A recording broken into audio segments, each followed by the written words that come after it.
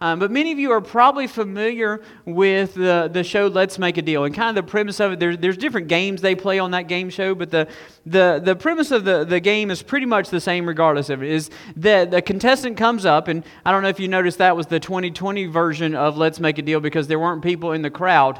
If you saw that, like the Let's Make a Deal, I remember had all these crazy costumes and all these crazy people dressed up in crazy outfits, and now 2020 you get like 3 people dressed up in somewhat costumes like that.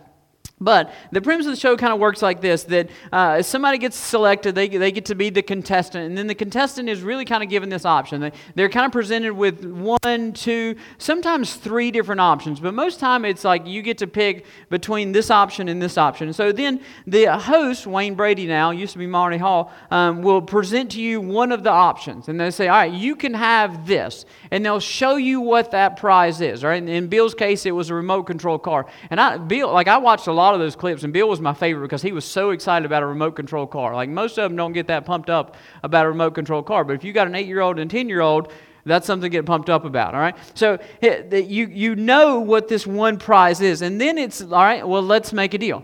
I will take back the one thing that you know, but I'm going to offer you something else. But what I'm offering you is usually behind door number 2, or in this case, curtain number 3. It's hidden behind something. You have no idea what it is. It may be something big. It may be something elaborate. It may be a new car. Or it may be a zonk, like a guy dressed up in a donkey costume. Or it may be something unusual, like a broken down car or something like that. So you don't know. So really what you as a contestant have to do is that you're presented with these 2 options. One of them is a sure thing. One of them you know straight up, this is what you're getting. There's no question about it. If you pick this is what you walk away with. The other is take a chance. That there's a big, huge curtain, and there's this big, huge box, and what behind it may be good, it may not be good, but you really don't know. And so the question is, do you want to take the sure bet, or do you want to take a chance that what's behind the next door is going to be better than the sure thing you got on your plate?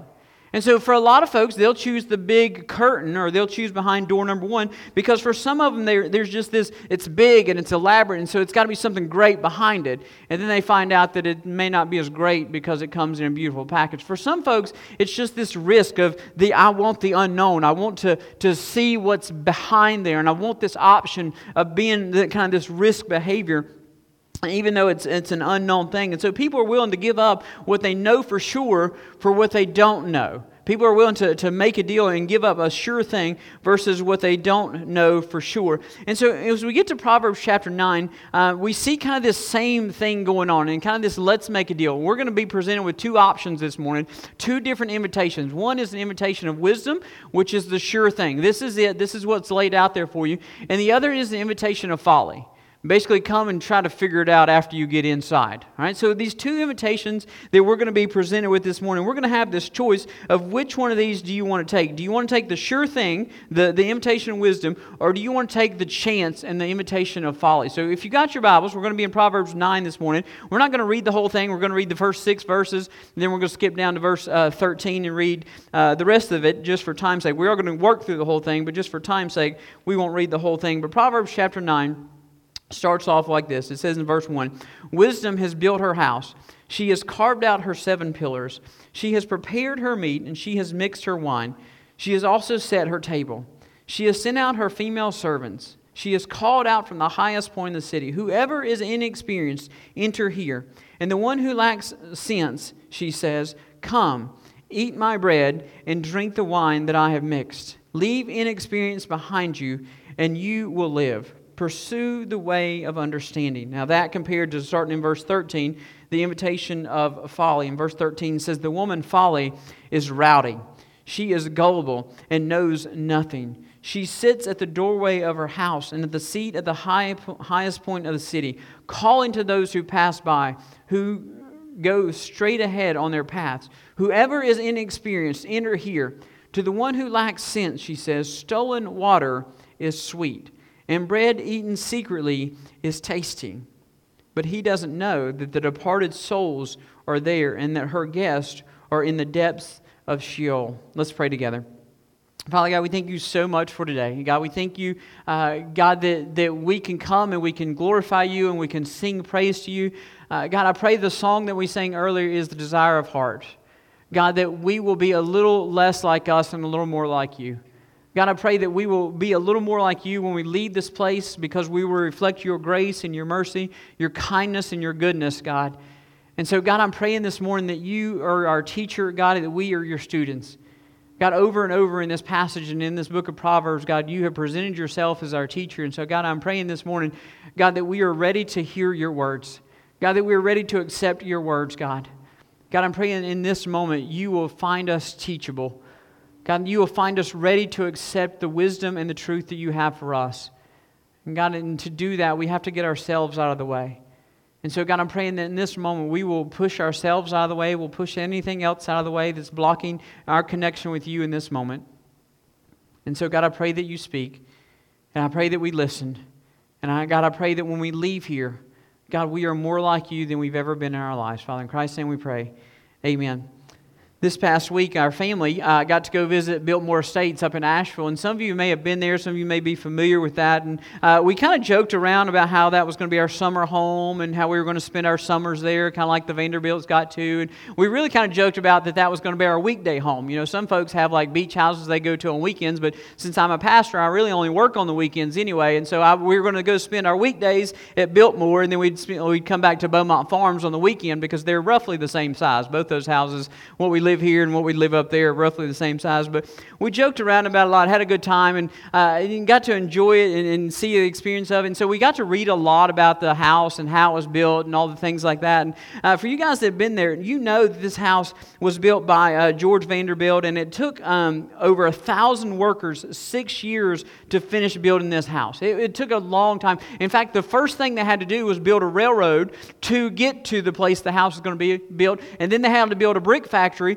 to build enough bricks to build the house itself. So this is an extensive, massive project, and it's the largest privately owned home in America. And so it took them 6 years to finish building this thing, and George Vanderbilt was so proud of it that it was finished in October of 1895, and he wanted to invite folks into this home for Christmas. And so that year, in 1895, he sent invitations across the country to many of his family and his friends, and he asked them to join him for kind of a Christmas Eve celebration. Right? In fact, his invitation was for them to come and enjoy leisure and country pursuits.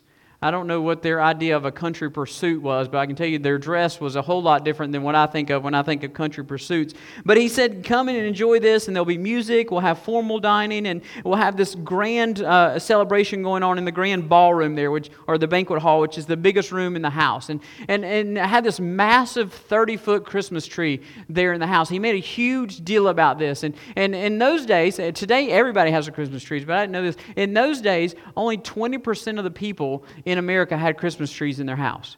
So to have a 30-foot Christmas tree, this was a big deal. And so he was going to make this huge, extravagant thing, and he was going to have this huge invitation sent out. And so he sent this out to a lot of his family, sent this out to a lot of his friends. And as I read through that, I was kind of imagining walking through there, and they have some mannequins dressed up. Like, I kind of tried to picture what it would be like to get that invitation. Could you imagine, like, what would it be like to sit down at that table? I mean, you're talking some of the richest people in the world, right? Coming to one of the most expensive houses in the world, coming to eat one of the most expensive, probably the most fancy dinners in the world. We read that their dinners often consisted of 10 courses. I don't know what 10 things you eat at a meal, all right? But this was normal, and so the Christmas one was going to be even bigger than that. And so could you imagine just being invited to sit at that table? Like, I would just love to just sit there and regardless of the amounts of food that were there, just to sit and listen to the conversations that were going on. Because these weren't just rich folks. These were folks that would travel the world. This was a guy, George Vanderbilt, had 20,000 books in that house. Right? He was the scholar of the family. So just to sit and to listen to the conversations that were going on around that table. Man, could you imagine just being able to participate in that opportunity? It would just be amazing. And as I read through all that stuff, I was reminded of this passage that I was preparing to preach on. And the good news is that it's similar to the banquet that wisdom prepares for us, invites us to in the first part of chapter 9. You see, Solomon personifies wisdom as this lady, and she sends out this invitation for dinner. And based on the description that we have in this the first few verses, it really does sound like a banquet and a dinner that even the Vanderbilts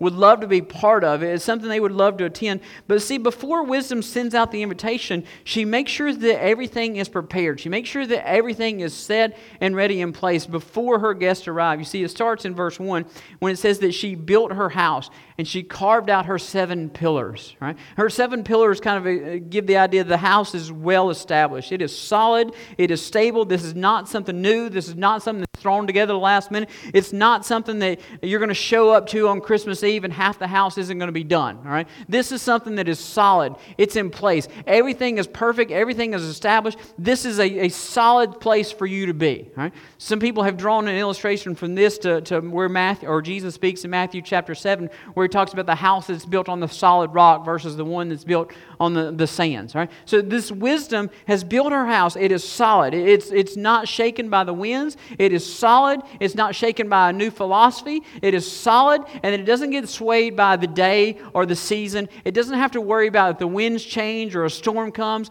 You don't have to worry about a house that has 7 pillars on it. They are solid, and it's immovable. And you don't have to worry about whether the wind's going to come or a storm's going to come or life's going to throw something at you unexpectedly, because you are in a place that is sturdy and stable. You're in a place that's not going to change or shift left or right. And so understand that wisdom is not this idea of let's go with the next best, greatest philosophy that's coming out there.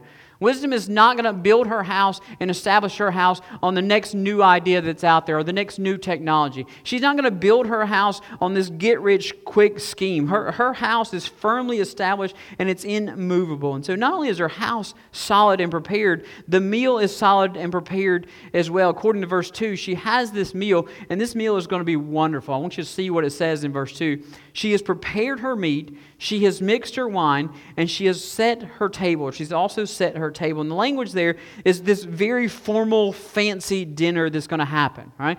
For us, we take this kind of for granted that meat's always going to be on the table. If you grew up in a different time, if you grew up during the depressions and recessions, meat was not always on the table. All right? It wasn't always. My parents grew up and my dad grew up in coal country, West Virginia, and meat was not always on the table. I can tell you in other parts of the world, meat is not always on the table. We just kind of expect it here, but it's not always the case. Meat was a delicacy. And when April and I were in Africa for a summer, we got to, one of the big fancy meals we got to do was we got a steak.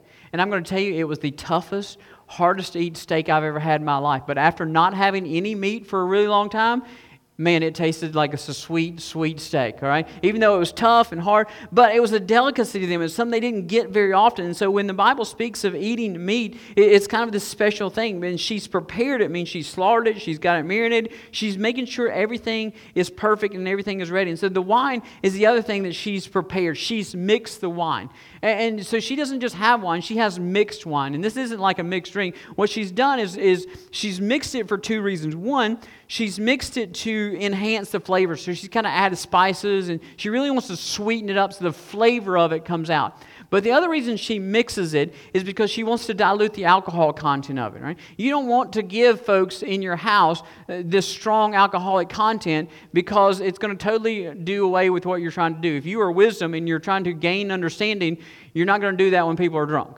All right? So this is counterproductive. So she's going to dilute it, which was a common practice in those days. What you wanted was the richest, deepest, sweetest flavor with the littlest alcohol possible. Right? That was the goal. And really the only reason they had the alcohol in there at all was because it killed off the bacteria. It made the water and the juice safe to drink. It killed off stuff. We would do it through other means, and we have other options of doing that, but they didn't in those days. And so they would mix it, and they would get it all ready because they wanted the best flavor with the least amount of alcohol. And so they did this to increase the flavor, decrease the alcohol, but before, it had to all be done beforehand. You couldn't wait until your guest showed up to make that happen. So wisdom is always prepared beforehand. With wisdom, there is no surprises. This is what you're going to get. This is what is right in front of you. You know exactly what to expect before you even get there. You see, wisdom is always prepared and never procrastinates. If you're going to give your best, you got to start before the party arrives, right? And that's what wisdom does. And so after all this preparation, she sends out her invitation in verse 3, we're not going to read back over. In verse 3, she sends out her servant to go do this, right? So realize this house of 7 pillars, the best food out there. And now she's got a servant going out to send out this invitation. And in verse 4 and 5, she kind of targets her audience a little different. In verse 4 or 5, she really kind of addresses, narrow down this guest list. In verse 4, she says, whoever is inexperienced, enter here. And to the one who lacks sense. You see, the one who's inexperienced, the one who lacks sense, we would call these folks gullible. We would say these folks they're the ones who are going to believe anything that comes by them. In fact, they're going to believe whoever spoke to them last. These are the folks that if you throw a couple numbers at them or a sad story at them, they're on your side. Until somebody else throws a different number at them and a different sad story, and then they're on their side. And then somebody else throws a different sad story and a different number, and then they're on their side. So really, their philosophy of life and the reason they shape their worldview is based on whoever they heard from last. So whoever last speaks to them is whoever is telling the truth in their opinion. Whoever is the last one or tells the greatest story is the one who is worthy of their acceptance. And so in our day and time, we would kind of say these are folks who haven't made up their mind as to where truth is. And Warren Wiersbe draws this great connection. He says these are the folks that in our modern day culture, these are the ones that are always pushing for tolerance. Right? Always pushing for religion's tolerance, because tolerance to them allows them to remain spiritually ignorant because they lack the ability to determine between truth and error. Right? And he goes on to say not only do they lack the ability to distinguish between truth and error, the truth is many of them want to remain ignorant. They want to push tolerance because they don't want the responsibility of determining between truth and error. You see, tolerance allows them to continue to plead ignorance, but it also allows them to continue to skirt the responsibility of having to make up their mind of what is true and what is not true. You see, if everything is true, the truth is then nothing can be true. And so you don't have to distinguish between truth and error because it all can be true in their mind. And so wisdom is calling out to these folks. These are the folks she's seeking because she wants to make this clear distinction between what is true and what is not true. This is the group she wants to join her. And so in verse 5, she tells them, she calls out them, she says, come, eat my bread and drink the wine that I have mixed. Come and taste the goodness that I have to offer. Come, and I want you to come and see what it is that you're missing out on. You can be out on the streets, you can walk anywhere you want to, but you need to see the goodness that is here. You need to see how marvelous and wonderful this is going to be. And you need to see that once you've tasted this bread and this wine, you don't want to walk in your ignorance anymore. Once you've tasted and seen what is great, you won't settle for what is good or what is okay anymore. You will know this is what is wonderful and this is what I want. You see, so many people are walking around on the streets because they've never seen the greatness of God. Many people are walking around the streets in ignorance because they never experienced how great God is. Can I tell you a sad truth? Many people are not Christians because they've never met a great Christian. You hear that? Because they've never seen somebody walk a walk, then talk the talk, and those two connected.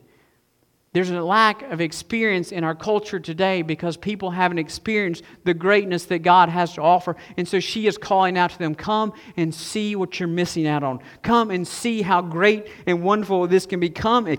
And taste all that you've been missing. And when you do, you'll never want to go back anywhere else. You'll never settle for good when you've had great before. You'll never leave here unfulfilled, and you'll never go looking for something else to fulfill you or satisfy you because you'll have it all right here. And then why in verse 6 she pleads with them, leave inexperience behind and you will live. Pursue the way of understanding. In essence, she's saying, you've got to repent. You're following this path of ignorance and inexperience, and now you've got to stop. Come and follow me instead. Come and turn towards me.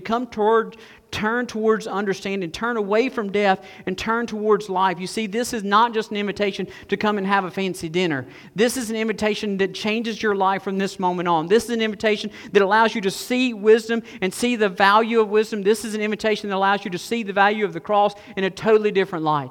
This is an invitation that will allow you to follow the wisdom of God, and it will change every aspect of your life from this moment on. You see, so many of us became Christians because it was what we thought we were supposed to do, and we didn't realize that when we signed up for it, we didn't sign up just to get dunked in water and one day we were done. We signed up for a life-altering experience. We signed up for an opportunity that was going to change every aspect of our life. That the way we did things was going to be different. The way we spent money was going to be different. The way we talked was going to be different. The way we treated people was going to be different. The way that we viewed the entire world around us should be different because we've sat at the table of wisdom.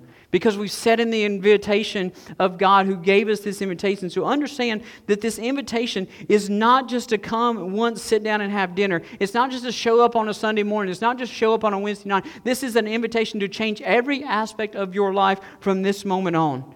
You see, this is what matters in the long run.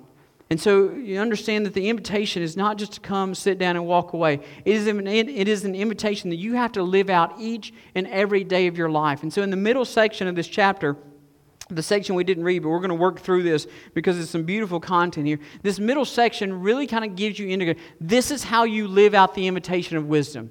And for us sitting here this morning, for us that are joined online, these are kind of tests. Are you sitting at the table of wisdom or are you not? Right? So if you are, you're going to see very clear attributes and characteristics this way, and if you're not, you're going to see them another way. So these are kind of have you accepted this invitation? Have you followed through with this invitation? Or are you not? Are you considering yourself wise, or are you not? You see, those that accept the invitation of wisdom, they don't live in experience. They're no longer mockers and scorners. They pursue wisdom, and they pursue it in a couple different ways. The first way they pursue it and they live out this invitation is that they welcome correction. They understand that they not only want someone to tell them they're wrong, but they like it when someone tells them they're wrong, or they like it when someone else has a better idea than they do. Dr. Robert Good was a very famous physician doctor in the 1960s and 1970s, a very world-famous guy. He did a lot with the immune system and developed a lot of our understanding of the immune system. He also did a lot of cancer research. And in 1968, he led the team that did the first successful human bone marrow transplant that was not between identical twins. You see, they'd done it between identical twins before, but he was the first one that pioneered the research, and him and his team successfully did it on a group that was not identical twins, so they didn't share DNA. His team was the first one that did it, and they did it on an 8-year-old boy who 13 members of his family had died from the disease that he had, and this kid went on to live a full life because of this procedure that he did. He was creative, he was inventive, he pioneered so many cancer research and immune disease research and treatments that are out there. Man, he did all kinds of fascinating things, and he passed away, and after he passed away, this journalist set out to kind of write this series of articles about his life and his work because he was just fascinated about how much this guy did and all the areas that he touched, because it wasn't just immune response, it wasn't just cancer, he worked with some asthma research as well, and he was just fascinated about how this one guy did all of this stuff in all these different areas, and how he made such a vast impact on medical science in those days. And so he began to interview some of the research doctors and some of the other people that worked with him. And he came across this one associate, and he asked him, he said, what is it that made Dr. Good so good? Which is kind of funny. That's his name. I love it, Dr. Good. It would just make me feel better if my doctor was Dr. Good. All right? It would just make me feel healthier as soon as he walked in. Hey, I'm Dr. Good. Nice to meet you. We're good to go. All right? But they asked him, like, how did he do so much? Like, how did he spread himself out so much? And how did he cover so much ground when other people don't cover as much ground? And the associate said, well, it's simple. Dr. Good was never married to any of his hypotheses. And he said, what do you mean he was never married to him? He said, well, that way, if you're never married to something, then when you have to break up to something, you don't have to go through the pains of divorce for it. All right? And he said, well, I don't understand. What are you talking about? He says, listen, you need to understand something about Dr. Good. Dr. Good was quicker to abandon an idea as soon as he saw a flaw or someone pointed out a flaw to him than anyone in the entire medical field. In fact, he had a whole group of his research team that was their job. He came up with an idea and he was working on an idea, and then he had a separate group over here that their whole job was to find out the flaws that were in his system before he put it into place, because he wanted these guys to do their job, and he wanted them really the next day to come up with, hey, your idea's not going to work because of this. And as soon as they did that, he moved on to something else. You see, Dr. Good realized there's no reason to waste time, energy, effort, or money on an idea that's not going to work.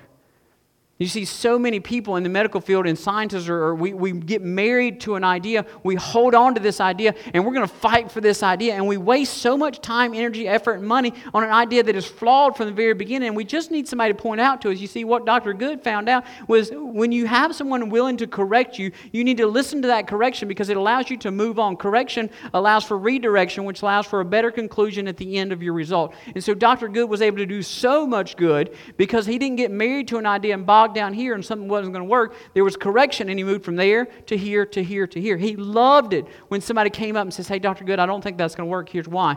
And as soon as they found out that it wasn't going to work, there's no need wasting time or energy of it. You move on to something else. You see, Dr. Good lived out verses 8 and verses 9. He welcomed correction in this passage. He welcomed someone to come in and tell him that something needed to be done, something needed to be different. You see, he lived out verses 8 when it says, do not rebuke a mocker, or he will hate you. Rebuke a wise man, and he will love you. And he goes on in verse 9, he says, instruct a wise man, and he will be wiser still. Teach a righteous man, and he will learn more. You see, the biggest difference between a wise person and an unwise person, or a mocker, as Solomon calls them, is the wise person knows that they don't know it all. A wise person is smart enough to know that they don't know everything and they don't get it right every single time. A wise person is smart enough to know that there are times that they don't see everything. A wise person is smart enough to know that they don't have all the answers, and that's okay. Somebody else may have an answer. You see, a wise person is wise enough to be teachable in the moments. A wise person is teachable enough to know that they have stuff they can still learn, and they need to learn, and they need to remain teachable. You see, the moment that we become unteachable is the moment that we become uncorrectable. And the moment that we become uncorrectable is the moment that says that we are above everything else and every authority. It's the moment that we say that we don't need any more wisdom. We can get up from the table because we've had our fill. It's the moment that we don't pursue understanding anymore because we know it all. The moment that we become unteachable is the moment that we replace God with ourselves because we don't need His authority anymore. We become the authority. The moment we become unteachable is the moment that we replace God's Word with ourselves and our experiences because we become the authority in those moments. You see, the wise person not only understands, then they welcome correction, but they also understand where the true knowledge and the source of knowledge is. So let me ask you, before we move on to that next point, how teachable are you? How open to correction are you from other people? You see, there are some folks that you are afraid to correct. Right? I don't know if you've ever had a boss or you worked for somebody or maybe you had a family member that you would just soon go to the dentist and get a root canal versus having to point out something in their mistakes. Because it's just that painful. Because you know that as soon as you go to that person and even in a humble way try to point out something to them that isn't going to work, you just know they're going to blast you up one side and down the other. You see, that's not a wise person. That's a person who hates you because you've done something you were supposed to do. They're not going to reach a better conclusion because they didn't allow for redirection. And let's be honest, there may be some of us sitting in this room that people are honestly afraid to bring a correction to us. There may be some of us that are gathered online that people are honestly afraid of us because they're afraid that the moment they bring a flaw to us or a correction to us, that we're just going to explode. And maybe you're not to that extreme, but maybe you get defensive. Maybe you get offended easily if someone points out something. Maybe you do get angry. But how do you respond when someone points out a mistake to you? How do you respond when someone tries to correct you? No one really likes correction. Nobody likes to be wrong. But the wise person understands that if I'm wrong, I need correction in my life because it allows me to move on. So do you welcome correction? Do you appreciate the opportunity to learn something new? Because correction leads to redirection, which always leads to a better conclusion. And that happens with people, but it also happens with God. Because like I said, the wise person not only knows that correction is good, but they allow themselves to be corrected by the true source of wisdom. You see, we need to know the true source of wisdom is not ourselves or even those around us. In verse 10, it makes it very clear where the true source of wisdom is. In verse 10, Solomon says that the fear of the Lord is the beginning of wisdom, and the knowledge of the Holy One is understanding. Now, if that sounds familiar to you, then you've been paying attention, all right? Because we've seen that exact same passage. In fact, months ago, it didn't seem like that long, but months ago when we started this book of Proverbs, in very first chapter 1, verse 7, those same words, almost word for word, were written in Proverbs chapter 1, verse 7. Right? The fear of the Lord is the beginning of knowledge, and the knowledge of the Holy One is understanding. And so people ask all the time, like, why does the Bible repeat the same thing? And it repeats the same thing in this passage for two reasons. One, it gives structure and organization to the book. Right? For you guys that are language people, you'll like this. For you guys that like the structure, you'll like this. The book of Proverbs is divided up into many different sections. Right? Section 1 is chapters 1 through 9. It's kind of the introduction. If you read sections or chapters 1 through 9 like we have been doing, you're going to notice it's very different. Once you flip over to chapter 10, it changes very quickly. Right? There's not these stories of wisdom. There's not this person of wisdom calling out. It's these very short statements that really kind of seem random, that they don't flow together at all. They're just statements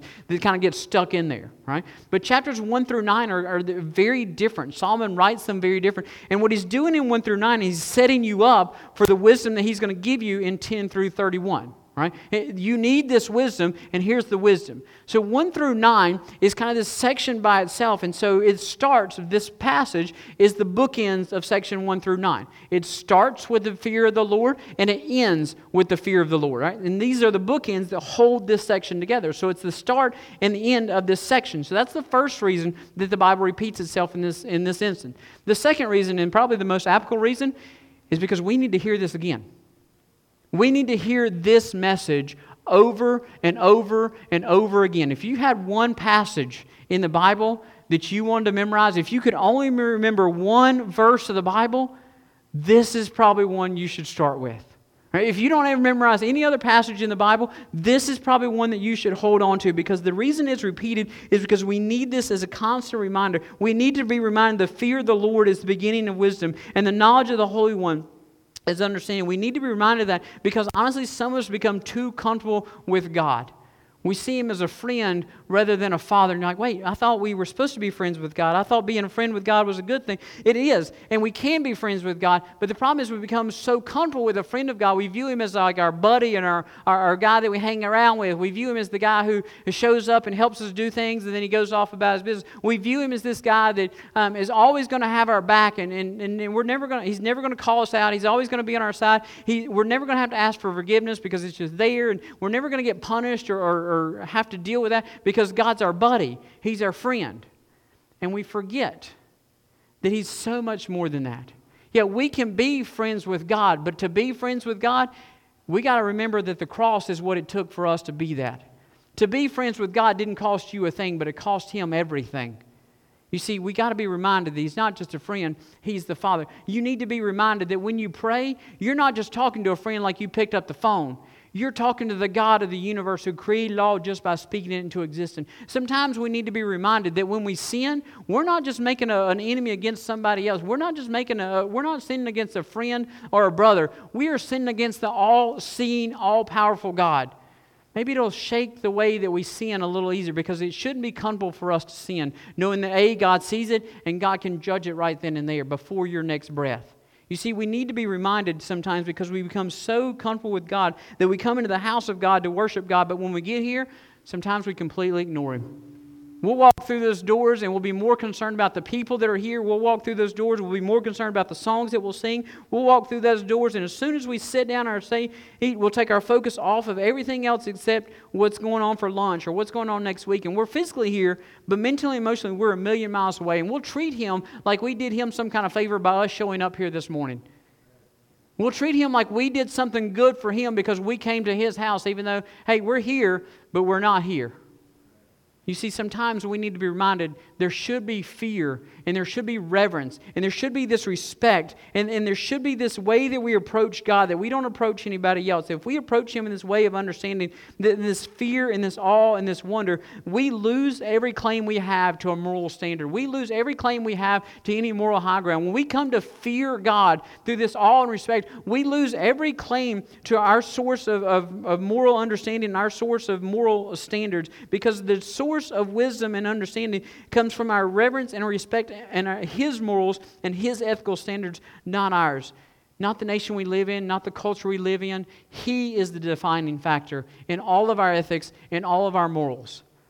And when we see Him for who He is and not who we want Him to be, then we have this proper respect and this proper reverence for Him. And so let me ask you this morning, are you wise enough to have this respect and this fear of the God that we came to worship this morning? Or did you just come here to do what we normally do? Did you guys sign on this morning online? Did you guys come in here because you honestly wanted to be taught and corrected by the God of the universe who spoke everything into existence? Or did you just come because this is what we do on Sunday mornings? You see, if we don't fear God, then we're never going to gain the wisdom of God. If we don't respect Him and revere Him, we're never going to gain the understanding of Him. You see, we got to be wise enough to live out the wisdom that requires us to respect God for who He is and not who we want Him to be. The last test of being wise is that we have to have a connection between our choices and our consequences. Sarah Casey was a public school teacher for over 15 years, and she still is. She's won lots of awards. She wrote lots of things. And she says she's noticed that she works with middle school and high schoolers, but she says that she's noticed there are 3 categories of kids that go to the office. Right? The first category of kids that are sitting outside the office waiting to talk to the principal, the first category are ones that are there because of an overbearing teacher. A teacher that honestly is going to send you out for, if you breathe the wrong way, they're going to send you to the office. All right? Now, that's not every teacher. That's not most teachers. That's very few teachers. I'm going to tell you that I've had those teachers, and I was not one of those teachers, but I taught with some of those teachers. Right? Some of you have probably had those teachers that if you like picked up your pencil the wrong way, you were gone. Right? They weren't going to deal with anything in the classroom. So category 1 were students that were there because there was this overbearing teacher who was going to send everybody out, didn't matter what it was for. The second category of students were students that were there because they did something dumb. Yet they were smart enough to admit that what they did was dumb, and yeah, they deserved to be there. All right? And she says what's interesting is these are the 2 categories that you see the least often over and over again. That if somebody is there because of an overbearing teacher, or they're there because they did something dumb, you see them there once and then you don't see them there again. That's the first 2 categories. She said, but the third category is the one that she sees. These are the repeat offenders. These are the ones that are there over and over and over. These are the students that feel victimized by the situation. And in her words, let me read them for you. She says that these are the students that this group of kids cannot seem to connect their naughty choices with being sent to the office. They simply do not connect their choice to the consequence that follow the choices that they make. Right? So they're going to tell you they got sent to the office for 15,000 different reasons, and none of them were their fault. None of them were because they made a choice to do anything. It was all they were the victim of something. And so this is the last way that we see living out the invitation of wisdom is the wise always connect their choices to the consequences that follow them. In verse 12, Solomon kind of puts it this way. He says, if you are wise to your own benefit. If you mock, you alone will bear the consequences. One author says this is perhaps the strongest expression of individualism in the Bible because it makes a clear connection between the choices that an individual makes and the consequences that the individual must deal with. You see, the wise person knows that every choice leads to either a benefit or consequences. A wise person knows that bad things happen to people who make bad choices and good things happen to people who make good choices. Now, I'm not going to sit here and tell you, I'm not going to oversimplify that and say that everything that's bad happened in your life because of bad choices you made. It's not that easy. Right? But it is simple like this, that if you commit a crime, then you got to be willing to do the time. If you're not going to maintain your house and your car, then don't expect your house and your car to last forever. Right? If you're going to treat people bad, don't expect them to treat you good. You see, there's this connection between the choices you make. If you choose this route, you're going to get this result. But if you don't choose this route, you're not going to get this result. And so we've got to understand that wise people have this connection. They see this connection. They don't try to blame other people. They don't choose to play the victim. They take responsibility for their own actions and the choices and the consequences that happen after those actions. You see, this is what we see, that folks that understand this connection will make better choices. And when you make better choices, it leads to better benefits and less consequences, to use verse 12. All right. So let me ask you this morning, how quick are you to accept responsibility for your choices? When something happens as a direct result of your choices, do you look to blame somebody else? Do you look to shift that to somebody else? Or are you going to say, no, this is my choice and the buck stops here? That what's happened to me is because of the choices that I've made. That what's happened in my family is because of the choices that I've made. You see, wise people connect the choices they made with consequences and blessings that follow those choices. Now, it's not always a one-to-one. It's not always a direct relationship. But it is simply this, that if you make a choice, you need to be able to accept the consequences of it. Don't try to point fingers to other people. Don't try to or shift the blame to somebody else. Wise people understand that I made this choice, and this is the result of it.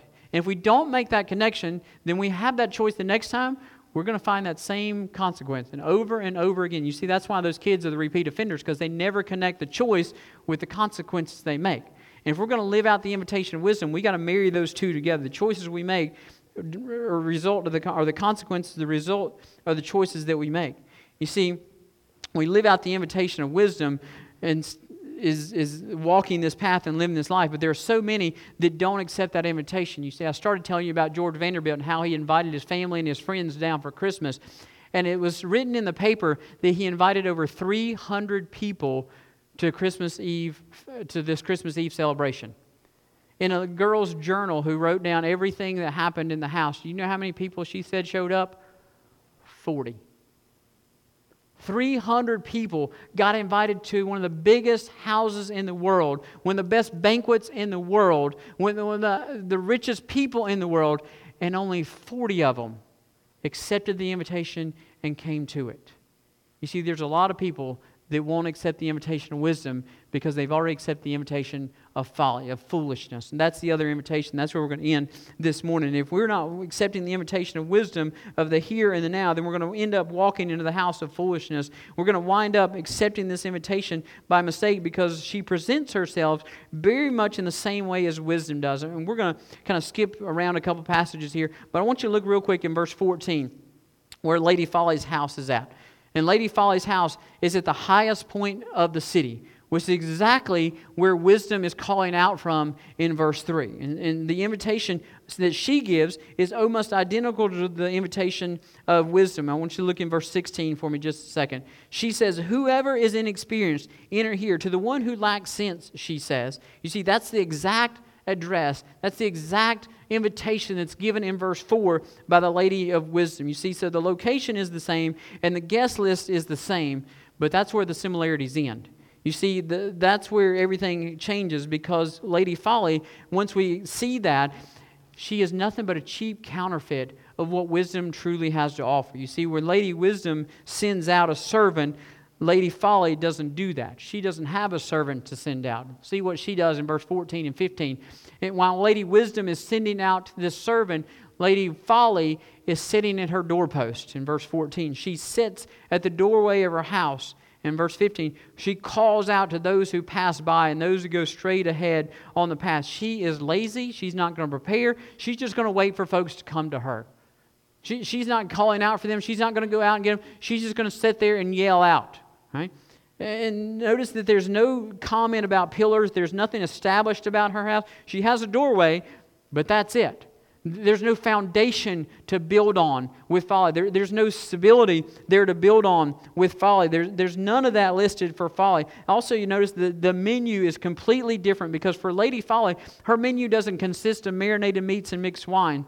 You see, in verse 17, her menu consists of two things: stolen water and bread that is eaten secretly, or bread that's eaten in secret places. And it's eaten in secret places because guess what? It's stolen as well. Right? You don't have to hide eating bread unless you stole it from somebody else. And these two things, they're meant to give you this temporary pleasure but not a lasting fulfillment. But these are meant to taste good to the tongue but provide no substance to you whatsoever. Think about it. If your diet consisted of bread and water and that's all you ever had, and you had to steal those, how healthy would you be compared to what wisdom has to offer? You see, it may taste good, and she says that it's going to taste sweet, but let's be honest, bread that is stolen isn't any tastier than bread that's not stolen. Water that is stolen isn't any sweeter than water that I get out of my faucet. All right? I used to think about like tap water versus bottled water, and I know there's people that can tell all the difference. And for me, it was the hardest thing because I just always pictured that it's coming from a tap somewhere. There's very few times that natural spring water is actually from a natural spring. There's some dude at the Coca-Cola plant just sitting there with a bottle, like just filling up one right after another, all right? You know what? To me, that water, and you might have a different palate than I do, but to me, that water doesn't taste any different than other water that comes from a different plant, all right? Now, I'm not going to say it doesn't taste any different than Cleveland City water because it does, okay? But it doesn't taste any different than the West Virginia mountain spring water and the Blue Ridge mountain spring water. I don't taste any different in them, all right? And she's going to tell you that water that was stolen tastes sweeter than water that's not. That's not true. It's all water. It's all going to taste the same, all right? It doesn't matter if it was stolen or not. It's coming from the same source, the same spring. And so she's telling you this because she wants to give you a sweetness that actually becomes an addictiveness, and there's no fulfillment to it. There's no nourishment in any way. There's no life-sustaining nourishment in any of this. You see, Folly's invitation is this mystery. This is what's behind the door number 2, that you don't know what waits on the other side, that you don't understand what you're getting into. The invitation sounds the same. It looks good on the outside, but what is actually behind the door? You see, what unwise people don't understand that we get a privilege to is verse 18.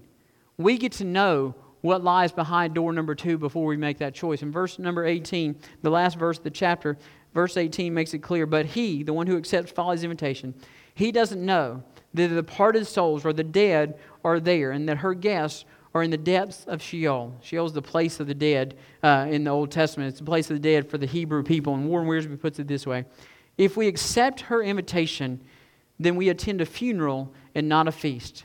And the funeral is that of ourselves. See, this morning, we are like on Let's Make a Deal. There are 2 choices. There are 2 invitations in front of us. There is an invitation of wisdom that here it is, here's the best, and here's what you can choose. Or you can choose what's behind door number 2, and you can take your chances with foolishness and folly. And so the question for all of us this morning is, which invitation are you willing to accept? Are we willing to accept the invitation of wisdom that comes from the fear of the Lord that leads to life? Or are we going to accept the invitation of folly and foolishness that is this cheap invitation that's only going to lead us to one place, to death and destruction? You see, the invitation is to you this morning. The invitation to you online this morning is, will you accept the invitation of wisdom, or will you accept the invitation of folly and foolishness? You see, because just unlike Let's Make a Deal, you don't get to choose both. You can't take curtain 1 and curtain 2. You can't stand on the stage and say, I don't want either one of them. Because by taking neither one of them, you've made a choice to go with the other one. You see, like on Let's Make a Deal, you get one chance, and that's it. You get one option between these 2 choices. You can't choose both, and you can't choose neither. So this morning, which choice are you going to make? Which invitation are you going to accept? Let's pray together.